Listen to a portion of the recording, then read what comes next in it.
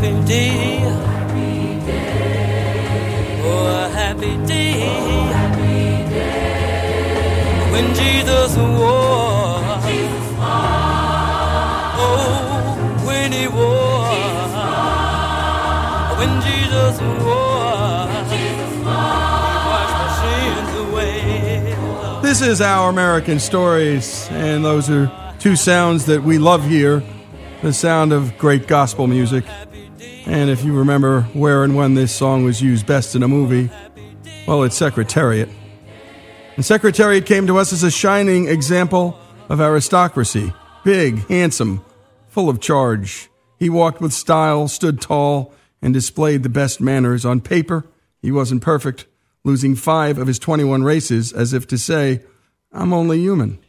But to the eye, he was perfection itself, and when he performed, he took our breath away. Yet some may ask, how could he have been voted 35th among the 20th century's 50 greatest athletes? Furthermore, how could a horse place a close second behind Wilt Chamberlain's unimaginable 100-point game on ESPN's Who's Number One list of greatest sports performances by an individual athlete? And the answer? Because he was Secretariat, more than just a horse.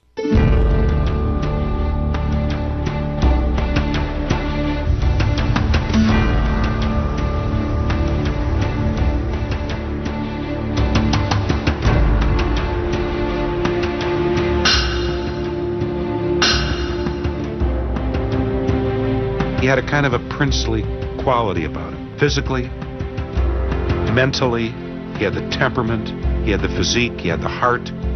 He had brilliant speed, great stamina.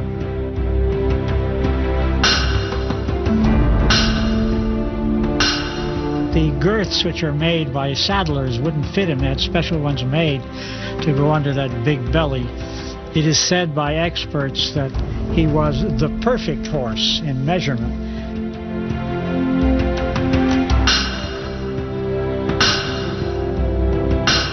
You could look at Secretariat and you knew that he was something special. In addition to being an extraordinarily good runner, there was a very imperious look to him. It had a big flashing copper coat on him, and when the sun's rays hit him, it was a beautiful thing to see. It was the way God intended to make a horse.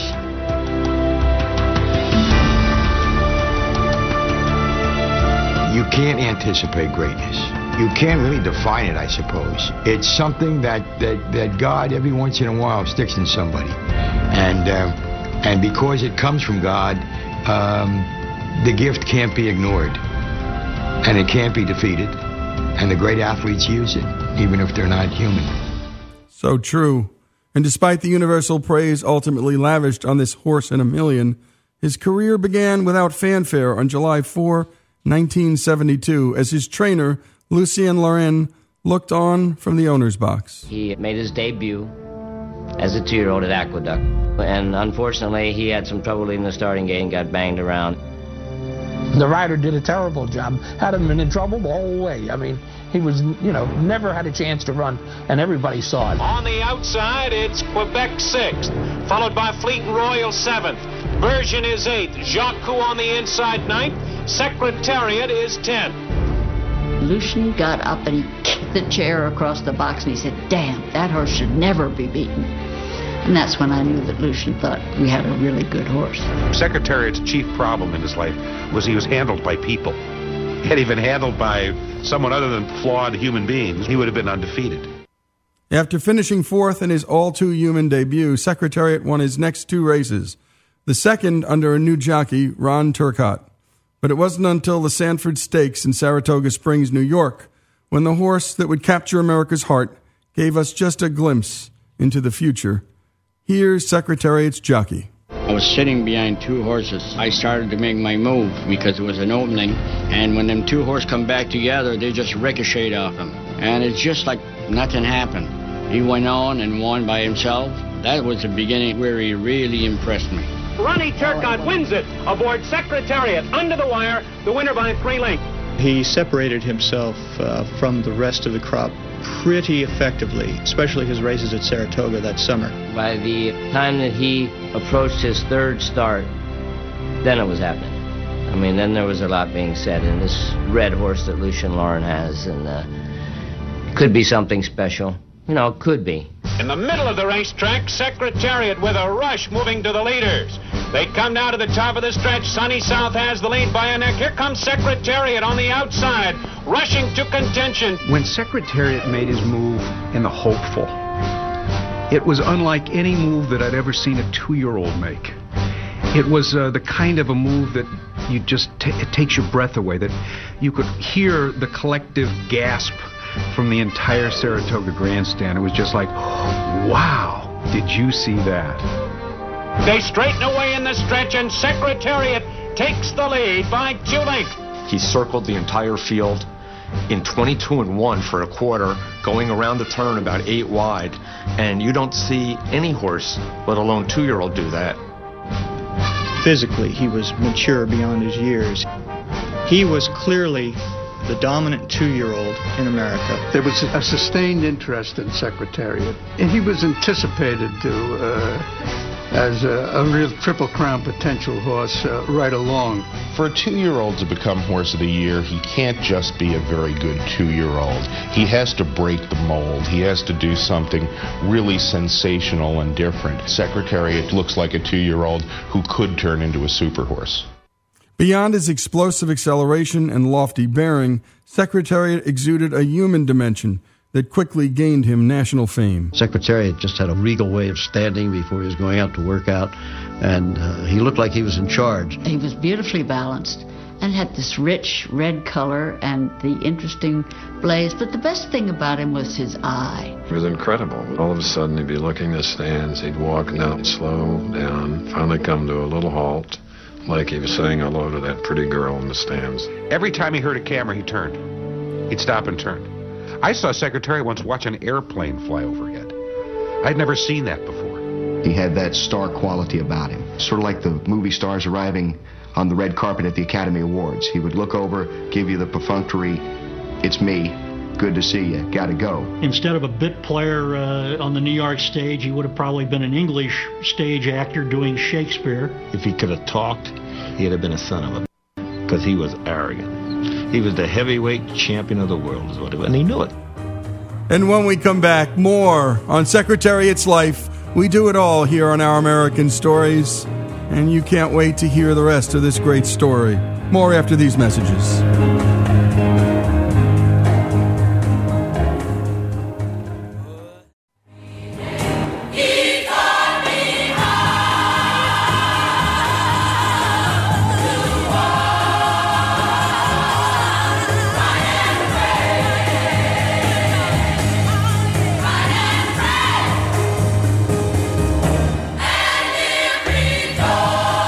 This is Our American Stories. We continue the story of Secretariat. And why are we doing it? Well, why not?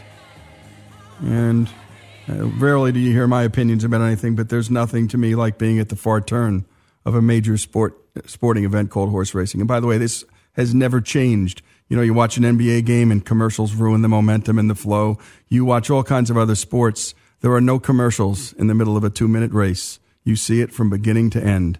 No one and nothing can change it. If you ever get a chance, go to the Kentucky Derby, go to Santa Anita and see a great race there, and bring a lady and just sit at that far turn and watch these beasts roar a race around that turn with jockeys sitting on a horse going 35 to 40 miles an hour, and they're practically riding them bareback. It is something to see. And let's pick up the story. That marquee quality sparked investor interest throughout the racing world. In early 1973, shares for Secretariat were sold for a record total of $6 million. Then, after winning his first 2 starts of the year, the unexpected happened in his Kentucky Derby tune-up at Aqueduct Racetrack in Queens, New York. Here's Jim Gaffney, Secretariat's exercise rider. The day before the Wood Memorial, I worked him 3/8 of a mile, and I had to kick him to make him work, and I never had to do that. And I told the foreman, there's something the matter with this horse. I said, you better have him checked out. And this word never got back to Lucian Lauren. Ronnie said the horse was acting funny in the gate, and every time he pulled on the rein, he jerked his head back, that he had never done that, and he couldn't understand it. 70 yards from the finish, it's Engelite in front, Sham on the outside. And here's the finish. Engelite holding on, winning it by a neck. It's a big upset. Secretariat finishing third in a photo.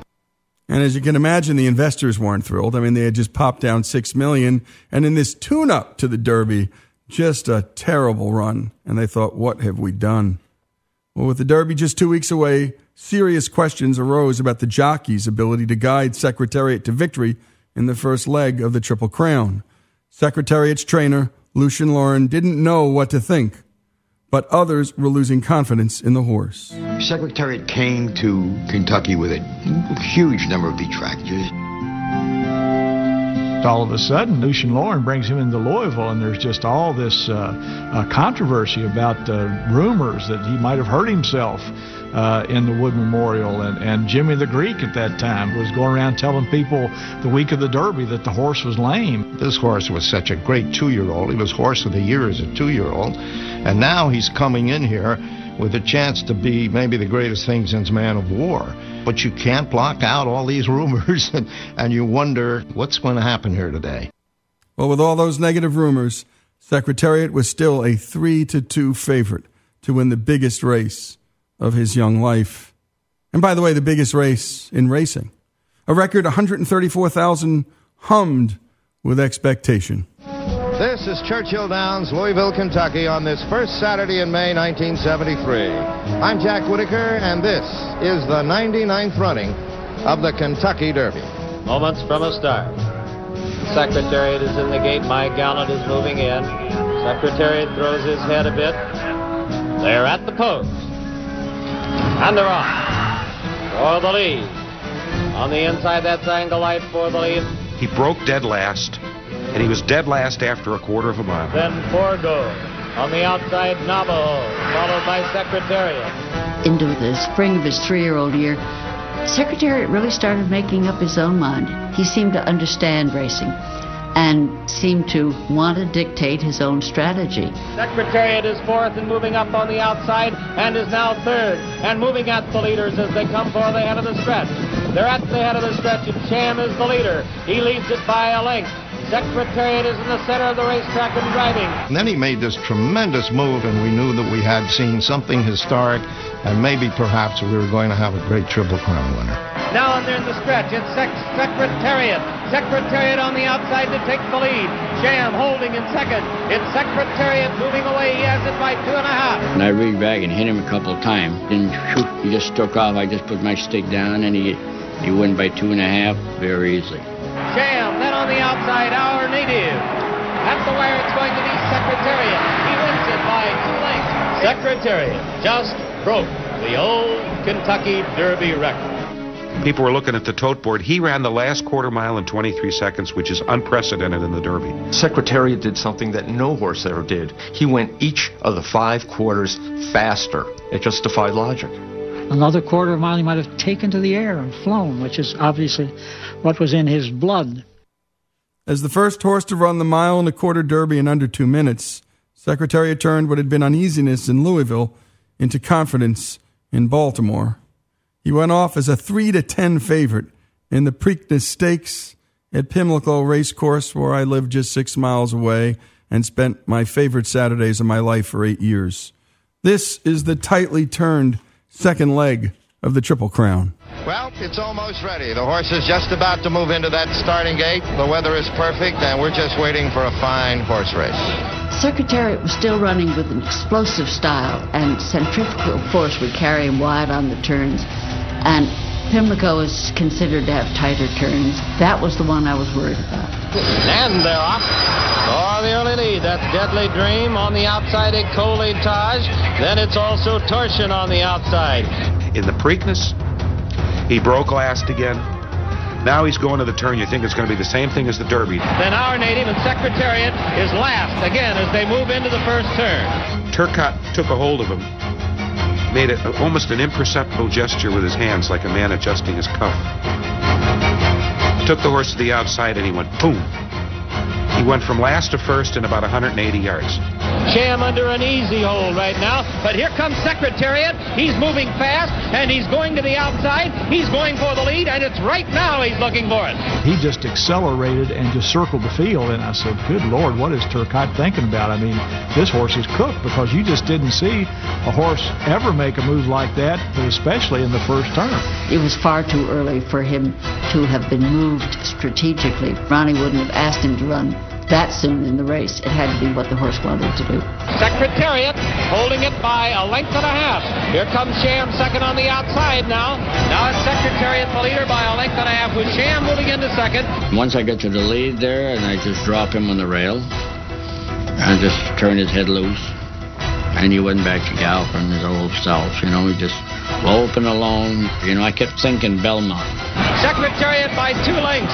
Sham driving second. There's a strong left-handed whip again by Pinkai. He goes to it time and time again. But Ronnie Turcotte has his whip put away, and Secretariat has him put away. He's beginning to draw away. It is Secretariat. He's coming to the wire. He wins it by 2.5, almost 3. He went into another level of consciousness in the public eye. There were actually kids standing on the rail as he came by. This horse had now captured the public, not just a racing crowd. Secretariat did it again today. He won the Preakness at Pimlico, and he's now 2/3 of the way toward the Triple Crown. Expectations were very high for any horse, not just Secretariat, to win the Triple Crown. After 25 years since Citation had won it in 1948, there'd been a lot of very good horses that had tried to win and failed. Winning the Triple Crown seemed almost impossible. It was tantamount to the 400 hitter in baseball, or the DiMaggio 56-game hitting streak. This was something that most Americans had finally concluded will never happen again. No one will ever win the Triple Crown again. And by the way, they thought that because of specialized breeding.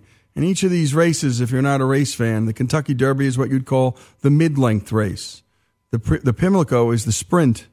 And then the Belmont, it's 1.5 miles, which is forever for horses. And so horses, as they became more specialized in the breeding, well, it just became to seem that it was impossible to have one horse do all of these things. And that's why it had been so long. Many people speculate that there had been a Triple Crown winner, and why it's still so hard today. And we had American Pharoah do it just recently. And by the way, you want to hear a terrific story, Me, My Dad, and American Pharoah, New York Times column written by a guy named Gary Ginsberg, who is an executive vice president at Time Warner. And he recalled all those days at the track where he and his dad would go down to Aqueduct or Belmont. He was a New Yorker. And they'd always wanted to see a Triple Crown winner. And, well, his father saw one with Secretariat, but didn't really live long enough or good enough quality of life to witness American Pharoah. Alzheimer's had sunk in, and, well, the dad got to watch the race with the son, but the dad had no idea what was going on. And so it was really a lament of times past and a common passion between a father and a son, whether it's fishing, horse racing, whatever it might be. I take my little girl to horse racing as often as I can, into great horse races. And when we come back, the greatest of all the horses, Secretariat, after these messages.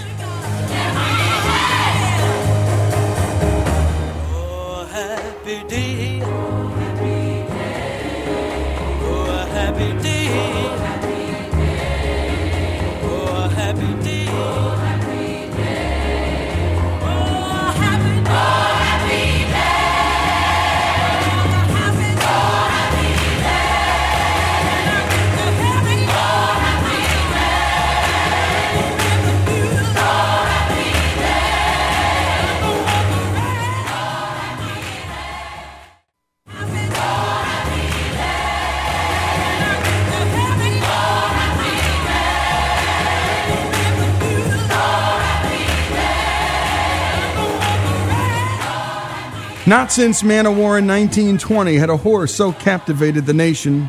Now, the 1-10 favorite had a chance to succeed where 7 horses failed since 1948 to win the Belmont Stakes after taking the first 2 legs of the Triple Crown. June 9, 1973, the day of reckoning, broke bright and clear. By post time, millions of Secretariat fans put their money where their hearts were, some for the first time in their lives. Of the 70,000 that overflowed the stands, a few had been at the track since sunup. I was there at 6 o'clock in the morning. I was there all night. I fell asleep against a tree by his barn. The fittest I have ever seen a horse. His eyes were big as saucers. His nostrils were flared. He was nickering. His ears were playing. His muscles were rippling. And he's walking around on his hind legs. And I remember thinking to myself, boy, what are we going to see today? Before the race, you could see not only what Secretariat meant to really veteran, hard-boiled, step over a guy with a heart attack so they don't get shut out at the window betters, okay? But also with people who were at that track who were not gamblers, who brought their kids because it was Secretariat. This was the people's horse. Everybody wanted to see him not only win, but do it in a way that would really be authoritative. I'm looking at him and I think, I've never seen him walk like this before. He looks like the execution man. He's going to the gallows. He's about to dispatch somebody. And they're off.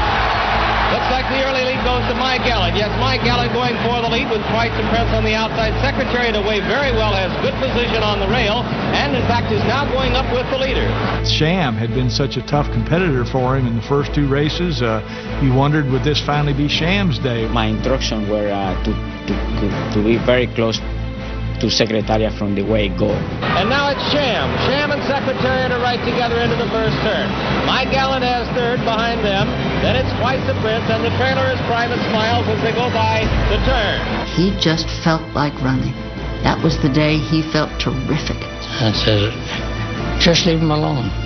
I said, just take a long hold and let him run his own race. Ron Turcott, he let him run. Come on, let's see what he's got. You've done the Derby, you've done the Preakness. Come on. Let's see how he goes all out. How good can this guy go? They continue down the backstretch, and that's Secretariat now taking the lead. I looked at the teletimer and saw that the horse had gone 3/4 of a mile in 1:09 and 2, which is the fastest 3/4 of a mile ever run in the Belmont Stakes. And he's leaving Sham at this point. They're moving on the turn now. For the turn at Secretariat. He looks like he's opening. The lead is increasing.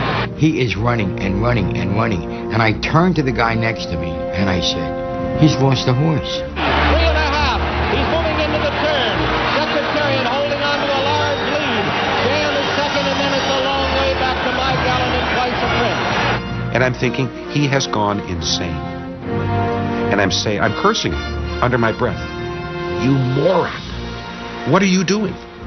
You're going to kill the horse. You're going to lose the Triple Crown. Don't you know how fast you're going? Nobody knew that was going to happen. Not the rider, not the trainer, not the owner. I think probably not the horse. Secretariat is widening now. He is moving like a tremendous machine. Secretariat by 12. Secretariat by 14 lengths on the turn. And he still has 1/4 of a mile to go. And I'm thinking to myself, he's going to totally collapse in the stretch. He can't keep this up. And I'm asking other guys who are on the track, what are you thinking? And everybody to a man is thinking, he's going too damn fast. Secretariat is in a position that is impossible to catch. He's into the stretch.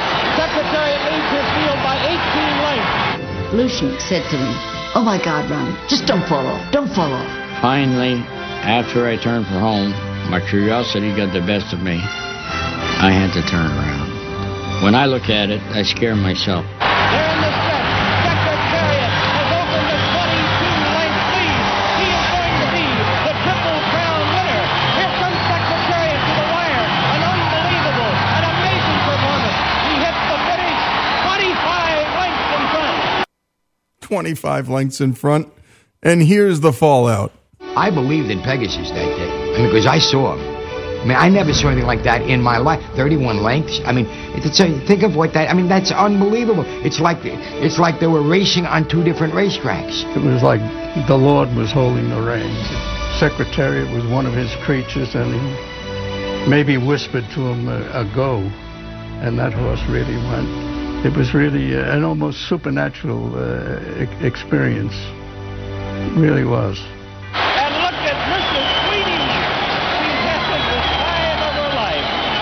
I leaped up out of my chair at Belmont Park, shouting, we'll never see this again. And I get to the elevator to go down to the winner's circle, and I'm standing next to Pete Axtell. And he said, I used to think that the Ali Frazier fight in Madison Square Garden was the greatest thing I've ever seen. This was even greater. Everybody was speechless. And then, when it set in, people were crying.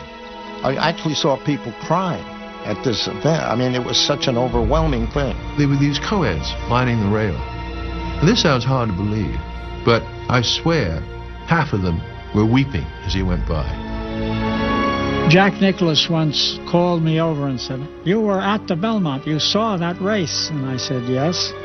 And he said, "I was all alone in my living room, watching. And as he came down the stretch, pulling away, I applauded and I cried."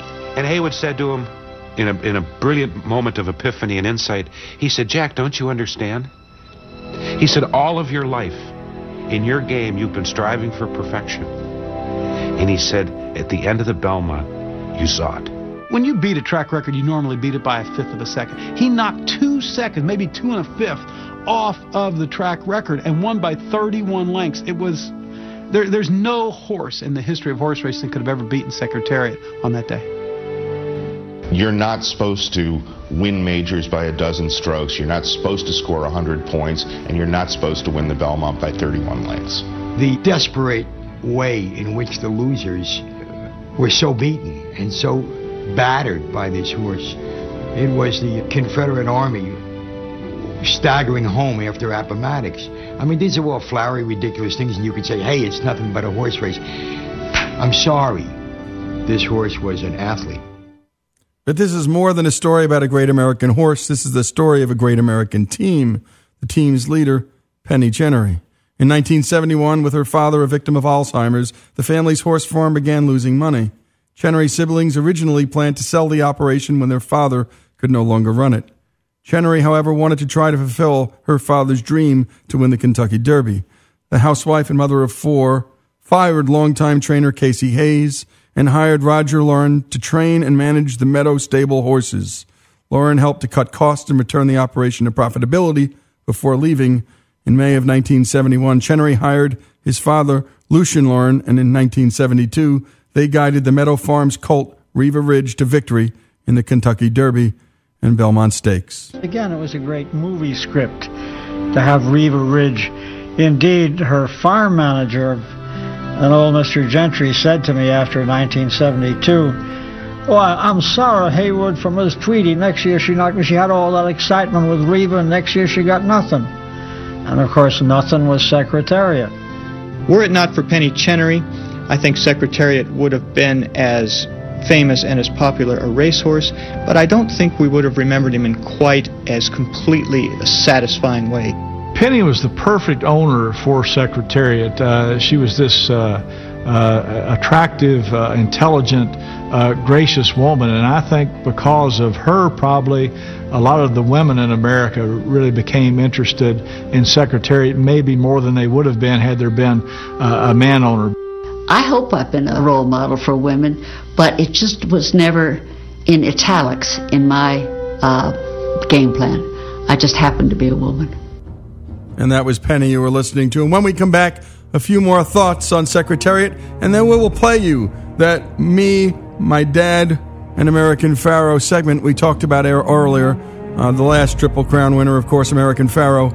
And we're talking right now about the greatest Triple Crown winner of all time, Secretariat.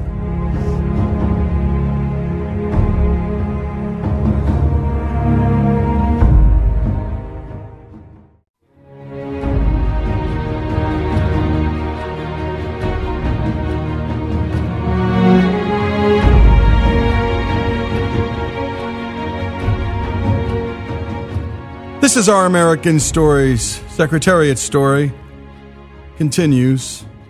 In November of 1973, just 16 months since his inauspicious debut, the Big Chestnut retired and was set to stud at Claiborne Farm in Paris, Kentucky. Shortly after, the Today Show arrived to do a hit on Secretariat. Here's NBC's Tom Hanman and Dick Enberg. And we set up right by the Secretariat paddock. And it was one of the great performances of all time because it was like he knew he was on national TV. He sat there and he posed with his head and his ears, and it was like the star knew that the red light was on. It's time to perform. I asked Seth Hancock, now how could you tell? I mean, they all look so magnificent. How could you tell that Secretariat was any better than anyone else? He says, it's their eyes. The great athletes have great thoroughbreds. It's their eyes. And as he said eyes, Secretariat snapped his head and stared at me like that to say, and you better believe it. Just look me right in the eyes. And he told me then, he said, even out in the field when they feed the horses, they wait till Secretariat eats first. In the fall of 1989, Secretariat became afflicted with laminitis, a painful and debilitating hoof condition. When his condition failed to improve after a month of treatment, he was euthanized on October 4 at the age of 19.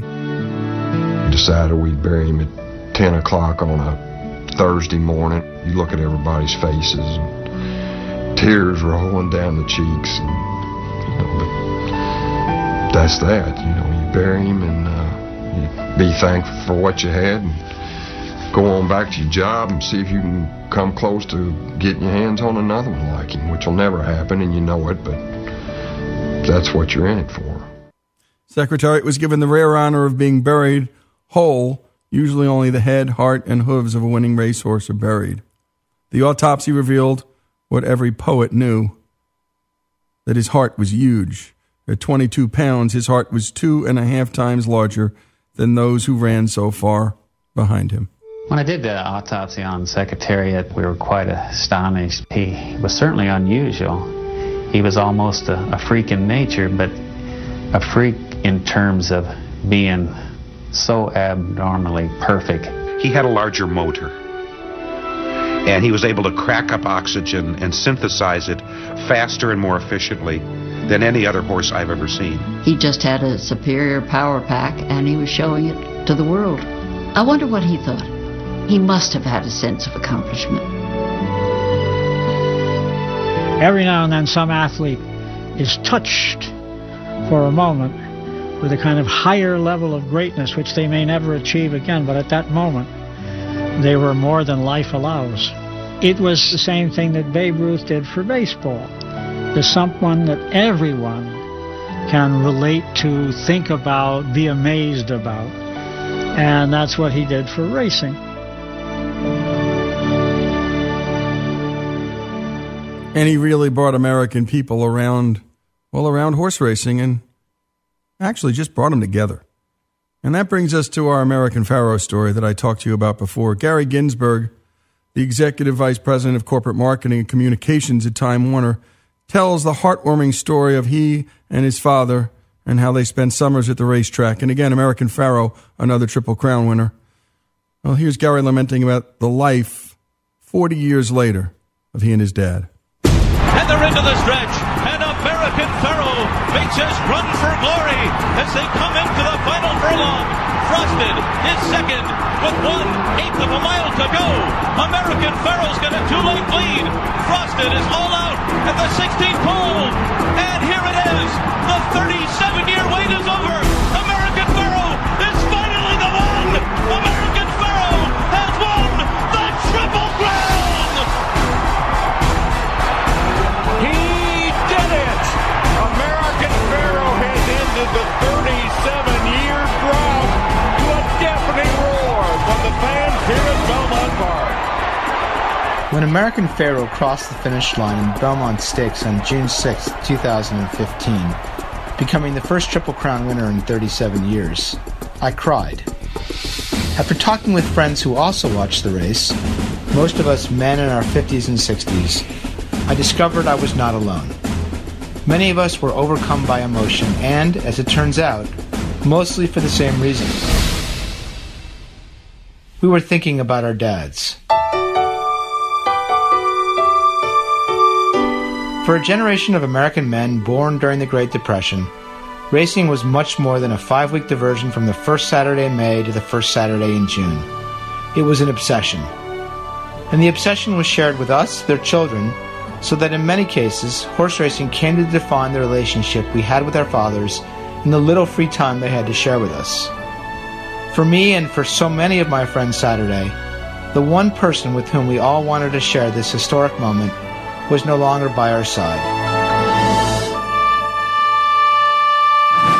The joy and thrill of the race was tempered by a profound sadness.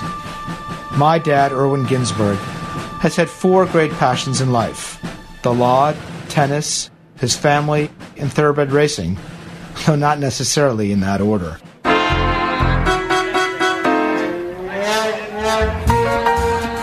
He developed his fascination with horses as a kid in Buffalo, during what was arguably the sport's heyday. Following the exploits of horses like War Admiral and Citation. Between the ages of 7 and 18, he had already witnessed an astonishing 5 Triple Crown winners, and he was hooked. He wanted to make sure I got hooked too. It's a beautiful morning. I think I'll go outside for a while. Sunday, the one day of the week he didn't go into his law office, was race day. We'd pile into our Chrysler New Yorker and head from our home in Buffalo to the Fort Erie racetrack in Ontario. Once there, Dad would walk me through the intricacies of the racing form, speed ratings, past performances, class levels, before placing a series of exotic bets on the fillies and mares traveling the hard-bitten Southern Ontario race circuit. When he lost, which was more times than not, he'd angrily crumple the betting slips, ending up with a small mountain under his seat by the end of the day. That horse, named Secretariat, is the reason why one of the greatest crowds in horse racing history has turned out here at Belmont Park in New York to see a... But we were in front of our Zenith TV for the best race of all, the 1973 Belmont Stakes.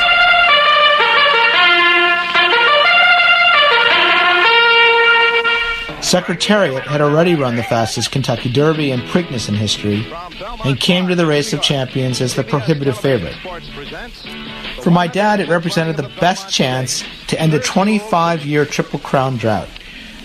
My 11-year-old self sensed the moment's historic significance, so I brought my tape recorder. And you will see, and Secretariat being led, his number is 2, but he goes into the number 1 post. Listening to that cassette today, I can hear the tension in my father's voice as the horses make their way to the starting gate. Move! He yells at me to move away from the screen, though the race is still a minute from post. And we're ready to go for this tremendous Belmont Stakes. Then the race starts, In line, and they're off. and it quickly becomes a 2-horse contest, with Secretariat pulling away after the half-mile pole. We're quiet at first, but the silence breaks when I shout, "He's going to win!" My father shushes me, and we both go quiet again until Secretariat rounds the final turn. Secretariat is widening now. He is moving like a tremendous machine. Secretariat by 12. Secretariat by 14 lengths on the turn. Sam is dropping back. My father starts repeating, "Oh my God, oh my God." But Secretariat is all alone. He's out there almost a 16th of a mile away from the rest of the horses. While I'm unable to control my prepubescent excitement, I begin screaming again at the screen. Secretariat has opened a 22-length lead. He is going to be the Triple Crown winner. Here comes Secretariat to the wire. An unbelievable, an amazing performance. He hits the finish 25 lengths in front. In the years that followed, we watched Seattle Slew and Affirmed win their Triple Crowns and continued our Sunday traditions at the track, eventually with me adding to the mountain under our seats thanks to my paper route earnings. Then I left Buffalo for college, law school, and life in New York, and another Triple Crown drought set in. A decade ago, my father found out he had Alzheimer's. His mom, dad, and brother had all had the disease. He had feared it his entire adult life, and now he was to suffer the same fate. He was forced into a retirement he never wanted. But his love of horses endured. 3 summers running, I took him to the Saratoga racecourse until the betting became too complicated for him. But the Belmont still held a special place. Even as his brilliant mind declined, twice he managed to travel by himself from Buffalo to New York with hopes of witnessing one more Triple Crown alongside his son. And twice we were denied. Standing side by side, watching first Smarty Jones and then Big Brown lose in heartbreaking fashion, were among the happiest moments of my dad's retirement and of my adult life. Victor, you just won the Belmont Stakes, and with it, ended the 37-year drought and got your first Triple Crown finally. Just after the Belmont this year, my face still flushed from crying, I called my mom in Buffalo to see if Dad had watched. No, they hadn't watched the race. He wouldn't know a horse from a rabbit, she said. Instead, they were sitting at the table, having dinner. My father oblivious that his 37-year wait for another Triple Crown winner was over. Well, you might not be able to feel how fast he's going, but I can feel how happy you are. Let's go to Kenny Rice. I started to cry all over again. And thank you for that. Me, my dad, and American Pharaoh, and Secretariat Horse Racing for the hour, storytelling like only we do here on Our American Stories. And great job, as always, Greg and the team, for all the work they do.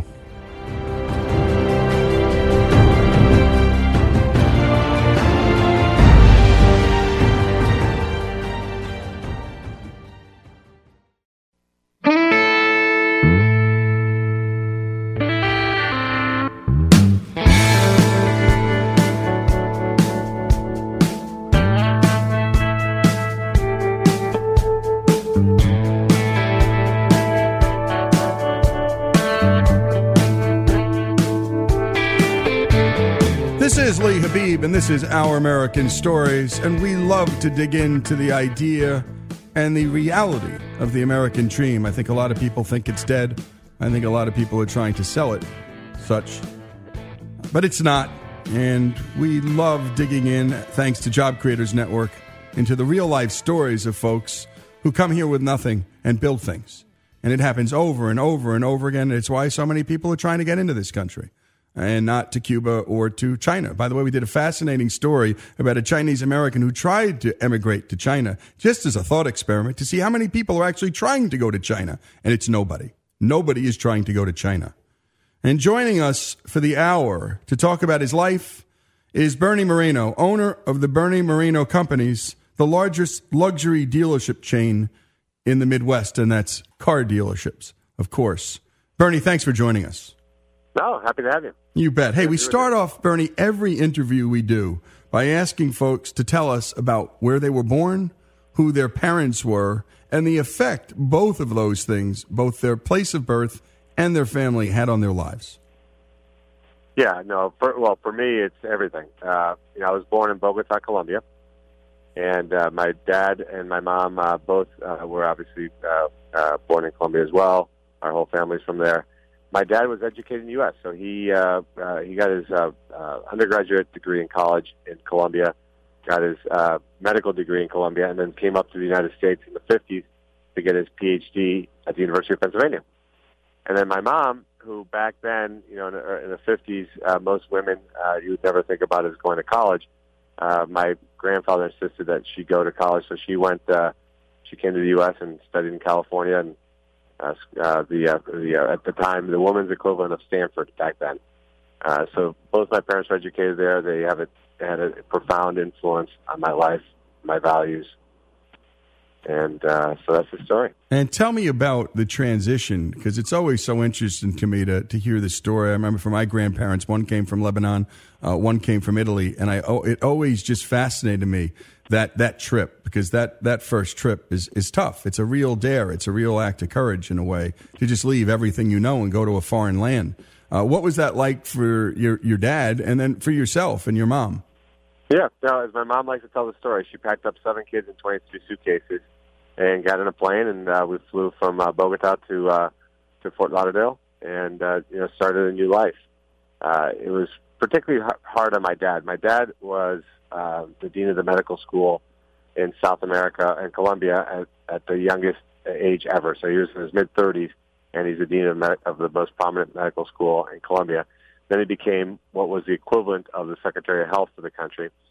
And when he came to the U.S., even though he had all that background and training and everything else, he still had to get his residency. So he went from being, the palace to the outhouse pretty quickly. So he had to join basically 20-year-olds getting their residency, with midnight shifts and 24-hour shifts and things like that, when he had been a pretty prominent person in Colombia. So he had to eat a lot of humble pie, so we say. Yeah, so watching him do that was very inspiring. That is inspiring because, my goodness, it also tells you how much he thought this was a really good move for his family. Because when a father's willing to eat that kind of humble pie, he's doing it for a whole host of reasons, and more than maybe you could even imagine at the time. Yeah, I mean, our American story is probably a little bit different than most. You know, my parents were very well off in South America. My grandparents were extremely wealthy on both sides of the family. My mom made a decision for us to come to the U.S. because one of the things that makes this country unique is that you are not driven by the circumstances of your birth in America. So if you're anywhere else in the world, pretty much, or you mentioned China, anywhere else in the world, if you're born wealthy or you're born poor, you're going to stay in that trajectory. Whereas in the U.S., you have to determine your destiny. And it was very important for my mom for us to come to the U.S. and be the determiners of our destiny. She didn't want us to be in a situation where we took wealth and privilege for granted. So we came to the U.S. and rebooted our lives, and we came from, a very privileged background in Colombia to being middle class in America. Yeah, what a beautiful thing for your family to do for you, by the way. We were talking to Mario Andretti. He was one of our American Dreamers series, Bernie. And, Mario's circumstance, his family had some wealth in Italy, in the northern part of Italy, but then came World War II, and then came Yugoslavia coming in to claim what was the family vineyard. And the father was asked, look, you can keep part of your vineyard, but you've got to renounce your Catholic faith, and you've got to renounce, your life, in essence, and swear allegiance to Tito. And his father's like, no, thank you. No, thank you. And Mario and the family struggle for the longest time. He comes to the United States, to Nazareth, and just invents this life. And he said something interesting. He said, if I had grown up in Italy, I had some wealth. But in Italy, your class determined everything, and I did not have enough wealth to be a race car driver. But in America, merit is what gets you where you go. Exactly right. And my dad, when he passed away 3 years ago, but he was the chief of surgery of the local hospital. He built a very thriving private practice. My mom had 3 real estate offices with 100 employees that she sold to Caldwell Banker.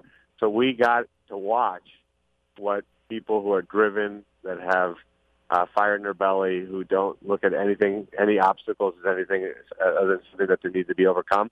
We watched and witnessed my parents climb that ladder from middle class to wealth, but on their own merit. And that's really, I think, at the end of the day, what my mom wanted to teach us. And it just left a mark with us that I'll never forget. I mean, she made us work from the time we were 12 years old. It just wasn't optional.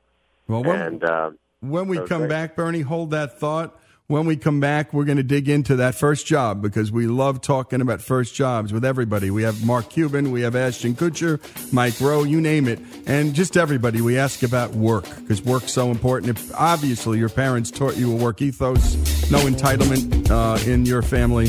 In fact, they stripped it away by moving to the United States. This is Lee Habib. This is Our American Stories, our American Dreamers segment, as always, brought to us by the great folks at Job Creators Network. More after these messages with Bernie Moreno.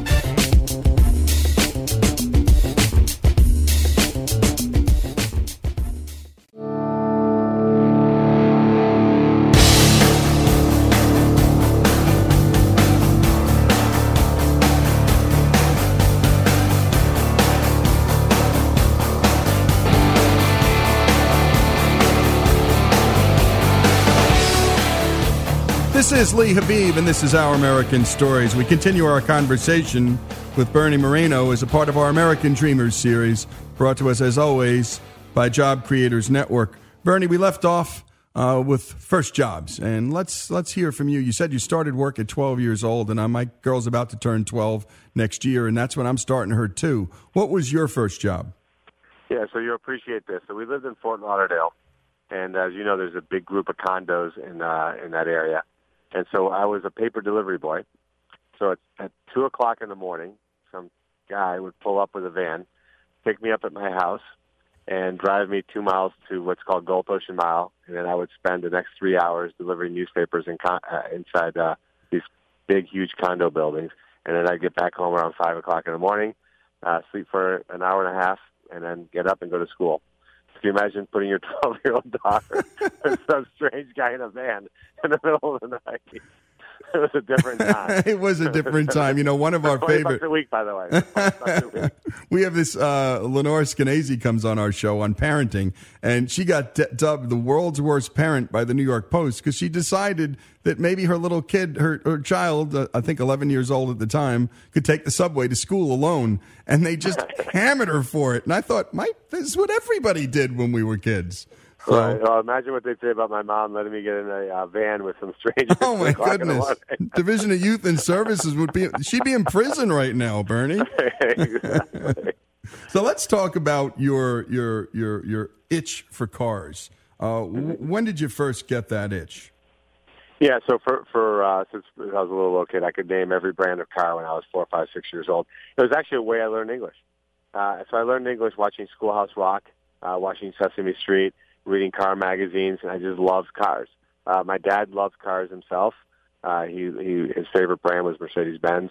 So I would go to car dealerships, ask them questions, go with my dad to buy cars. And, my dad used it as a marker. Cars were a marker for him. Like if he thought he was being successful, he would buy a car that was just a little bit nicer than his previous one. And that was a really important marker that he used to kind of track his own progression. And so I always knew I wanted to be in the car business. This little kid that was my dream. You just knew, and it's interesting that you may be one of the only freshmen in high school to ever write a personal letter to the head of General Motors, telling him what was right and, more importantly, what was wrong with his car company. Talk about that.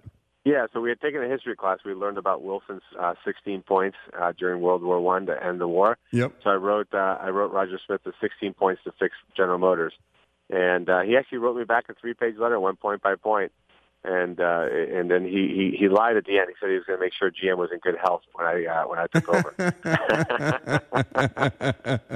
By the way, I want to read something that he did write to you. He wrote this, quote, "It's not often I receive a letter from someone who is planning to take over my job." Smith replied, "You are to be congratulated for knowing exactly what it is you want to do once you complete your high school and college education. I'll try my best to make sure that General Motors is in good financial shape when you join us 11 years from now." So you're right. He did lie. He did lie about that, yeah. So that letter, inspired me to go to the University of Michigan, because obviously that's where you go if you want to be at General Motors as an executive. I went there, went to work for Saturn Corporation, which is really his brainchild. So I give him credit for that, and that's how I started my career in the car business. What's interesting is we did an hour on the life of Henry Ford, and I didn't have an appreciation quite for what he and Rockefeller managed to do simultaneously, because Ford was able to bring a car down to a price point where every American could own one. But not for the spread of this thing called gasoline at low prices all around the country, what was going to power the darn thing? It was amazing that those two guys lived during the same era. And obviously, as you know, we live here in Cleveland, where Rockefeller made his company. That's right. And it's amazing today, over 100 years later, a lot of the legacy of Rockefeller lives here in Cleveland. Oh, you bet, with all the endowments, with all the things he left behind. It's amazing, Bernie, just a separate point, that the average American kid doesn't know these stories, but somehow knows how bad these guys were, or how bad these, quote, industrialists were. But for these guys, there's no American middle class. No, absolutely. I mean, you can't judge them by today's era. No. You have to judge them by the era in which they lived. But these guys they helped create the America that is today. You bet. And Bernie, what was your first car? First car was a Honda CRX, a red Honda CRX. I read in Car and Driver magazine about this new Honda that was coming out. Yep. It was $7,995. My parents told me I could buy any car I wanted as long as I paid for it. So I saved up. Again, I'd worked since I was 12. So when I was 16, I had exactly that amount of money saved up. I went to the local Honda dealer. They had no idea about the car. They never even heard of it. So I put a deposit down, bought the car. and that was my first car. And every dollar I made, I think 80% of the dollar went into the car. Was the CRX the mid-engine? No, it was a little guy with the rear hatchback. Oh, that's right. Yeah. I had an MR2, which okay. which was a heck of a lot of fun to drive. And did you get off the sticker price on that, or did you have to pay full boat? No. This is the 80s, and I just aged myself. Yeah. So Honda dealers would charge over sticker. Over sticker. Because they hadn't heard of the car. Right. I was able to buy it for sticker. Shortly thereafter, they were marking them all up $2,000 over sticker, so I was very happy. Good for you. So you negotiated a good deal for yourself too. Exactly. And so now you're thinking about this thing called the car business. How do you get from coming out of college to doing this thing called owning a dealership? And by the way, car dealers are, in any town, they're the lifeblood of a town. Good jobs, good connections. You can't imagine towns without them. But how did you do this leap? Obviously, you were not going to get any financial help from your parents for this. No. My mom made it clear that the contract was we educate you to age 22, and then we really, really love you after that. It's fantastic. So that's the deal. So I graduated from college, went to work for Saturn Corporate, met a guy in Boston who was a car dealer. Went to work for him for 12 years, and then out of the blue, 11 and a half years ago, 12 years after working for this guy, Mercedes-Benz called me and said, hey, we have a dealership. It's very underperforming in Cleveland. It's owned by Roger Penske. We've convinced them to sell it. We want you to buy it. And I had took every cent I'd ever seen in my life and mortgaged every possession I had and bought this one dealership that was selling 200 cars a year. And took that dealership, and this year we'll sell over 3,000 cars. I was doing about $16 million a year in revenue. Our company this year will do close to $1 billion. And we just took that one dealership and grew it into the company that we have today. And imagine this, Robert, for folks who don't know the car business, the Penske name is a pretty good name. So you're coming in there with no experience. This could have been the sucker sale of all time. You know that, right? Absolutely. But you didn't care, did you? No. I knew. Listen, I even said this to the Mercedes people. I said, if Roger Penske was the guy running that dealership, forget it. Roger Penske could run circles around me. There's no question about that. The guy's an amazing man. But I knew that who was running that dealership was somebody who was maybe a C or D player. Yep. Because it was such a small dealership. I knew that I could make a difference in that store, and that's what I did.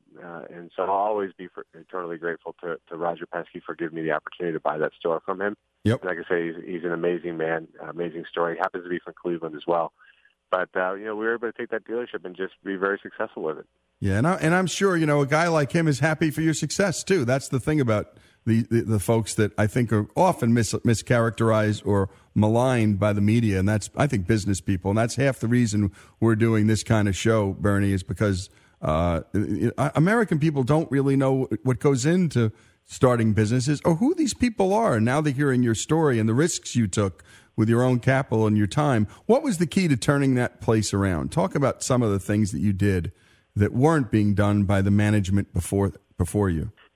I think it all starts, and success all starts, and this is again ingrained with me with my mom, which is it's all about attitude, and the attitude that you have towards any objection that you have out there. You can buy into a million excuses as to why you shouldn't be successful. There's something I call the immigrant mentality, and I had that immigrant mentality when I came to Cleveland to buy this dealership because I was all in. There was no plan B. There was no scenario in which partial success or small failure would be acceptable. So I knew I was all in on this dealership, and so as a result, I had to be successful. So if there was an obstacle, I just didn't buy into it. It just, Cleveland's a blue-collar town. I heard that. They don't buy Mercedes in Cleveland. Just that wasn't an option for me. Right. I couldn't believe that was true. And so we just did it, and we took exceptional care of our clients. One of the things with me is that I love cars so much, like we talked about, but people don't love buying cars, which doesn't make sense to me. They don't love servicing cars. Yep. So our company's philosophy is changing that. And we think of it as how do we put ourselves in a customer service business where people look at coming to a car dealership as a really positive experience. What a crazy thought, and let's hold that thought. When we come back, we're going to talk about this thing called fans as opposed to customers. Bernie believes in that. More after these messages. This is Lee Habib. This is our American Dreamer series, and this is Our American Stories.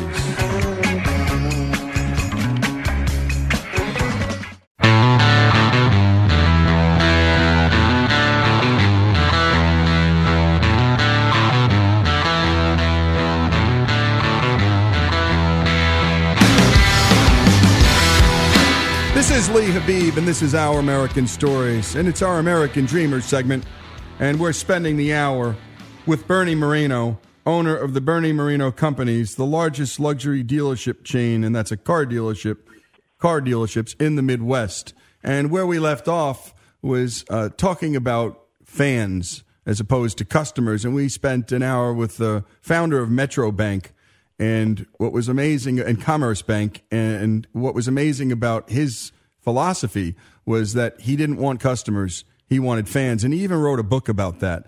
Talk about your stance on customers versus fans. Yeah, we don't even say the word customer, because customer implies a transaction, and what we ultimately want to create is a group of friends selling cars to other friends, and we look at it as clients, because we look at it as a long relationship with that client, not just one car or one service visit. And we make our team members realize that everything that our company does revolves around that client relationship. Well, and in the end, if you do this right, that's a massive unpaid sales force you have if you just take care of your clients. Oh, absolutely. Absolutely. It's dramatically harder to get a client than to keep a client. So we look at the little things, again, little details. So we have things like, for example, we have a vision statement that our people carry with them at all times that they need to know. It's very, very important. We have commandments. So, I went to Catholic school, and they had the 10 Commandments. But the 10 Commandments are very negative. It tells you all the stuff not to do. Right. So we have something called the 10 Commandments of our company that starts with having fun. Because why would you want to come to a company or a job that where you're not having fun? So having fun is one of our commandments. Thou shalt have fun. And, so and all of our team members know those 10 Commandments, and they got to follow them. It's pretty basic stuff. Yep, pretty basic stuff. And I got to tell you, you're starting with the big one, because folks, when you're having fun, having fun ripping people off it can't be fun.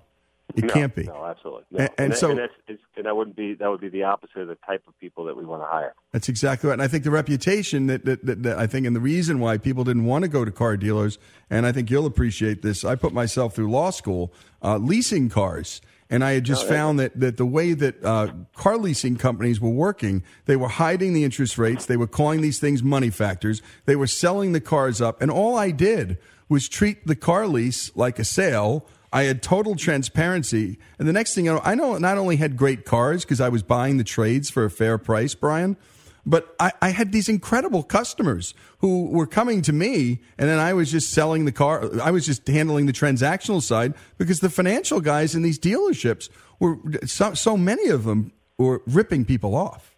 Yeah, absolutely. I mean, I tell our team all the time, car dealerships didn't get a reputation by accident. And so that's the good news, is that the business that we're in is a low bar that we have to cross, and we just make certain that we blow that bar away. Yeah, and I think, Bernie, that the Saturn people were trying to get around that, but that wasn't the answer, was it? No, because Saturn had a lot of great things to it. There's no question about that. I think that where Saturn went wrong is that General Motors just never invested money in making the car great. Right. So had they made a great car, it would have been great. But there's just so much of what Saturn did that really changed the business. It was a long time ago. So it was, and we're doing those. We're still putting those things in place in our company. Right. But in the end, if you don't have the cars, the fan experience, some of it has to do with the customer contact. But in the end, the product you're selling better be a good product too. Yeah, exactly. Because that was the thing. The process was so strong that it carried Saturn for years. But eventually, General Motors milked that product and killed Saturn by not. Had General Motors invested a normal amount of money in product development, Saturn would be the biggest car company out there right now today, because the process just killed it. Yep. They did the opposite. They bled the process down to nothing. Yeah, and again, this is what's going to happen with big corporations. They can sometimes just miss it. And talk about the products. Talk about cars today as opposed to 20 years ago, and talk about some of your favorites. Yeah, well, Mercedes-Benz for sure. I got, again, like I mentioned, my dad loved Mercedes. I love Mercedes. We have 3 Mercedes-Benz dealerships. It's definitely the you're not supposed to have favorites with kids or dealerships. In my case, I violate that rule, and Mercedes is for sure my favorite car. I would say after that, Porsche. Porsche just is probably the best engineered vehicles in the world. You can't beat it. Yep. So those are the cars I drive every day. We're very bullish on Infiniti. We think Infiniti as a value luxury brand is a great brand. And then Buick and GMC. I mean, I think from General Motors after the bankruptcy, those are the 2 strongest brands I think that General Motors has is Buick and GMC. So we're very bullish about that brand as well. Well, that's fantastic. And and going back to that culture we were talking about, you give away your cell phone number to your clients. I would guess that not many heads of dealerships do that. So why do you do that? Well, you can't. This is I think the biggest issue that companies have. Every company, literally every company, talks about great customer service. Everybody does. But there's a hypocrisy because they don't deliver great customer. Every company doesn't deliver great customer service. Yep. And the leaders of those companies are the ones that preach one thing and do another. So, for example, if I say that our clients are the most important thing, well, then why wouldn't I give them my cell phone number? Right. They're more important than I am, aren't they? Yep. So if the client wants to get a hold of me and email me or send me call me, I got to make that easy because otherwise my team will say, well, obviously you're better than they are. And the answer is I'm not. Service means to serve. So I'm here to serve our clients just like our team members are. And what's interesting also is maybe you're creating the culture that says if I can just get high enough up the ranks, I don't have to deal with those pesky customers either. Right, exactly. So what does that say to people? Yeah, it's really terrible. We had the head of human talent, and they don't call it human resources at Chick-fil-A, but Deanna, I'm not recalling her last name, but Deanna is her first name, terrific lady. And she was talking about at Chick-fil-A how whenever they have to fire someone in the end, and they don't do it often, they really blame themselves because it meant that they hadn't hired right. When you go out to hire folks, what are you thinking about? What are you looking for? And for all the parents out there that are listening, you're listening now to a guy who actually hires. What are you looking for? Personality. You can't train personality. You can't train morals. You can't train work ethic, and you can't train honesty. That's absolutely the most important thing that you got. And then from there, the rest is just some teaching and some learning. But if you don't have those core values, how do you ferret them out? How do you know what's what? How do you know a person has honesty? How do you figure that one out? You look at their track record. I think you good interviews, good background checks, good ability to really get into their history a little bit. But you can see it in their personality. If somebody's attracted to my company in sales, for example, because they want to make a killing selling in terms of money with individual car transactions, that's not for me. Yep. Because I'm more interested in somebody who says to me, hey, listen, I want to make a little bit less money than normal on sales of cars, but make it up over the period of 10, 15, 20 years of that client. That's much more appealing. So you get a sense of what they're all about that way. Yeah, that's so true. And if somebody wants to dig in with you for 10 or 15 years because they want the repeat business, they're telling you they don't want to work 70 hours a week for 3 years and burn out.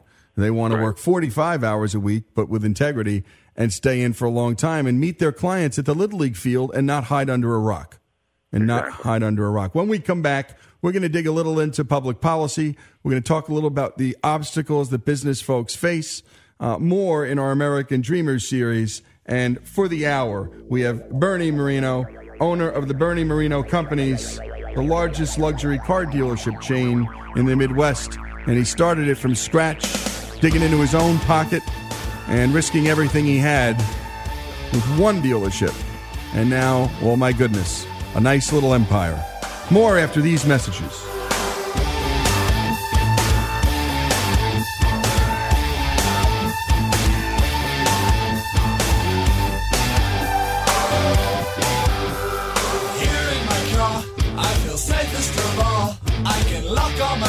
cars, and it's the only way live in cars. Here in my car, I can only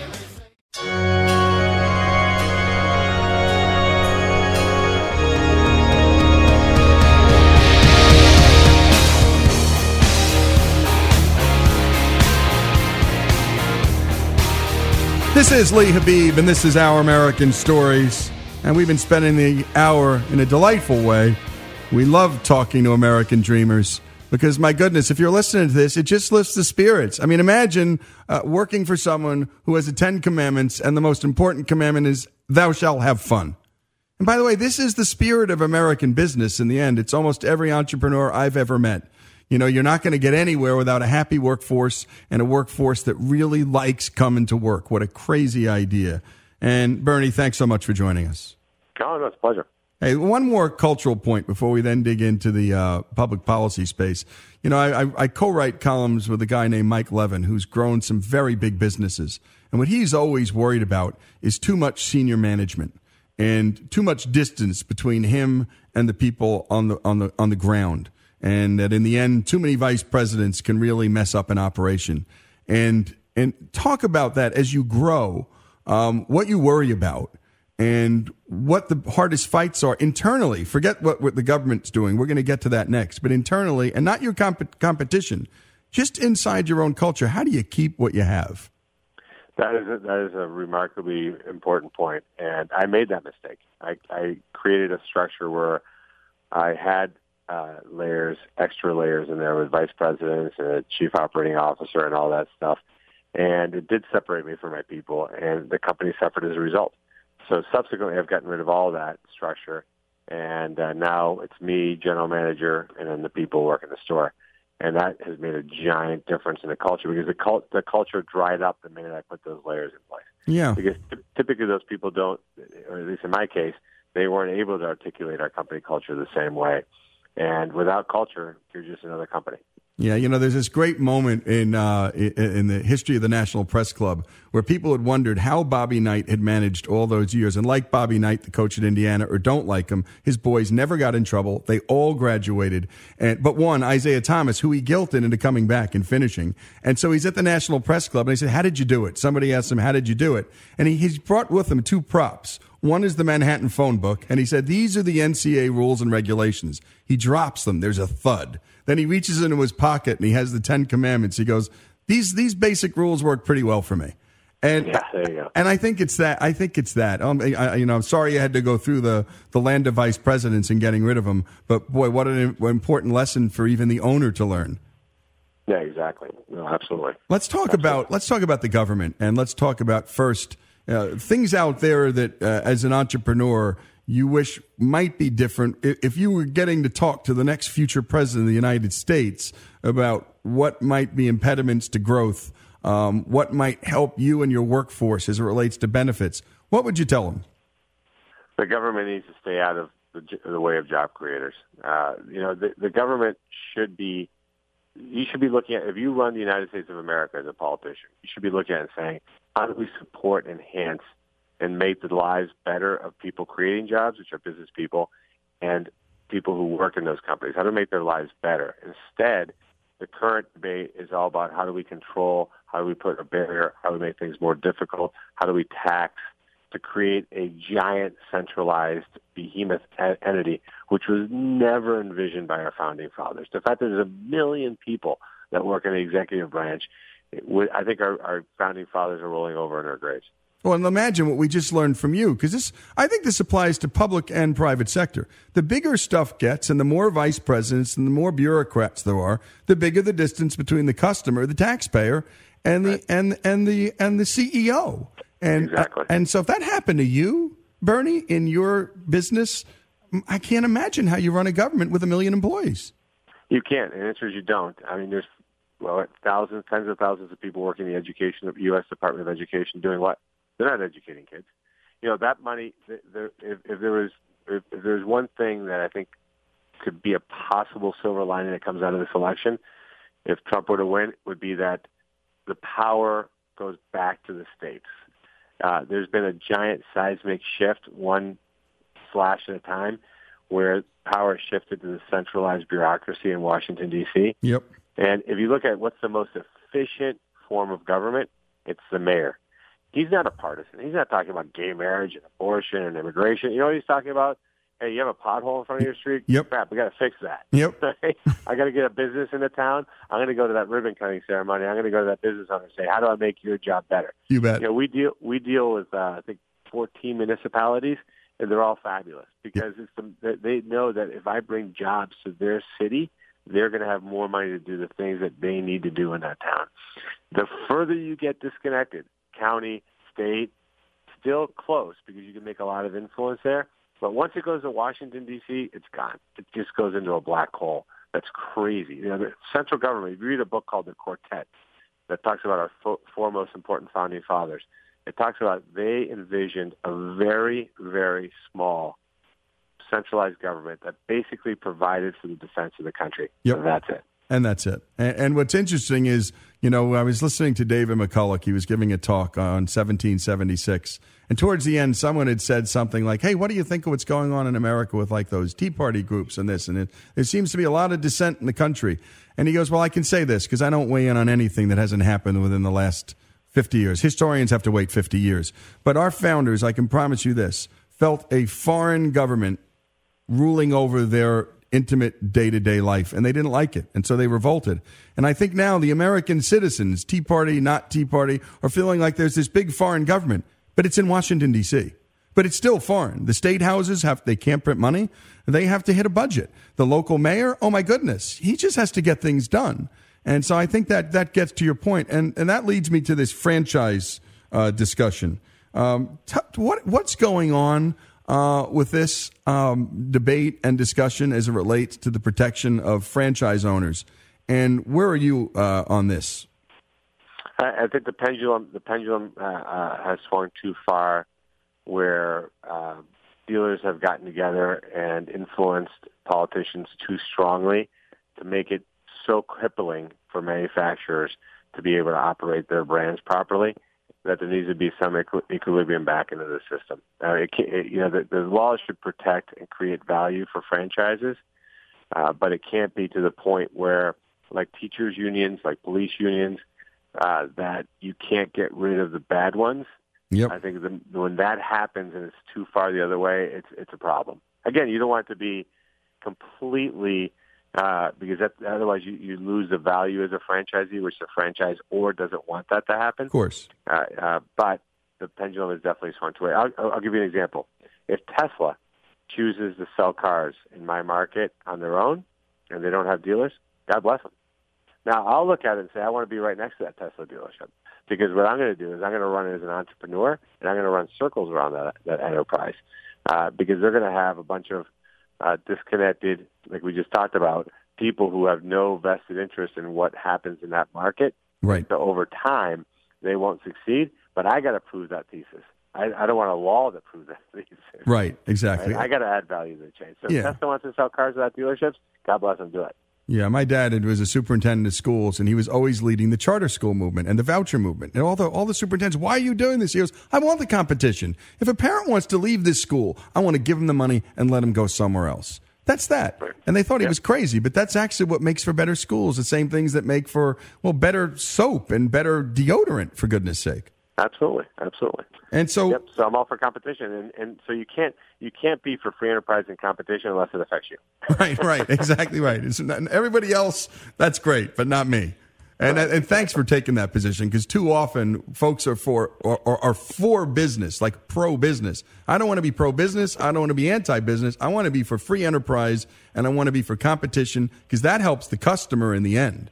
Exactly. And that's the pro-consumer advocacy that's best. Final thoughts for folks listening who don't know anything about job creation and don't know about that first day, that day you leveraged everything. Were you terrified? Were you excited?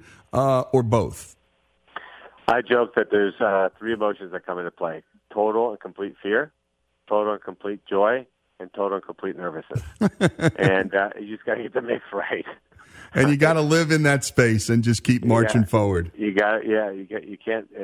Listen, you're gonna, as Shakespeare said, better to have loved and lost than never to have loved at all. So better to have tried and failed than never to have tried at all. And do you have kids, Bernie? I have 4 kids. And I assume you've taught them and instilled in them the same values that your folks did. Yeah, that's what we've certainly strived to do. That absolutely. Well, I know I did hear you say you can buy any car you want with your own money. So that's the same. That sort of was the cue.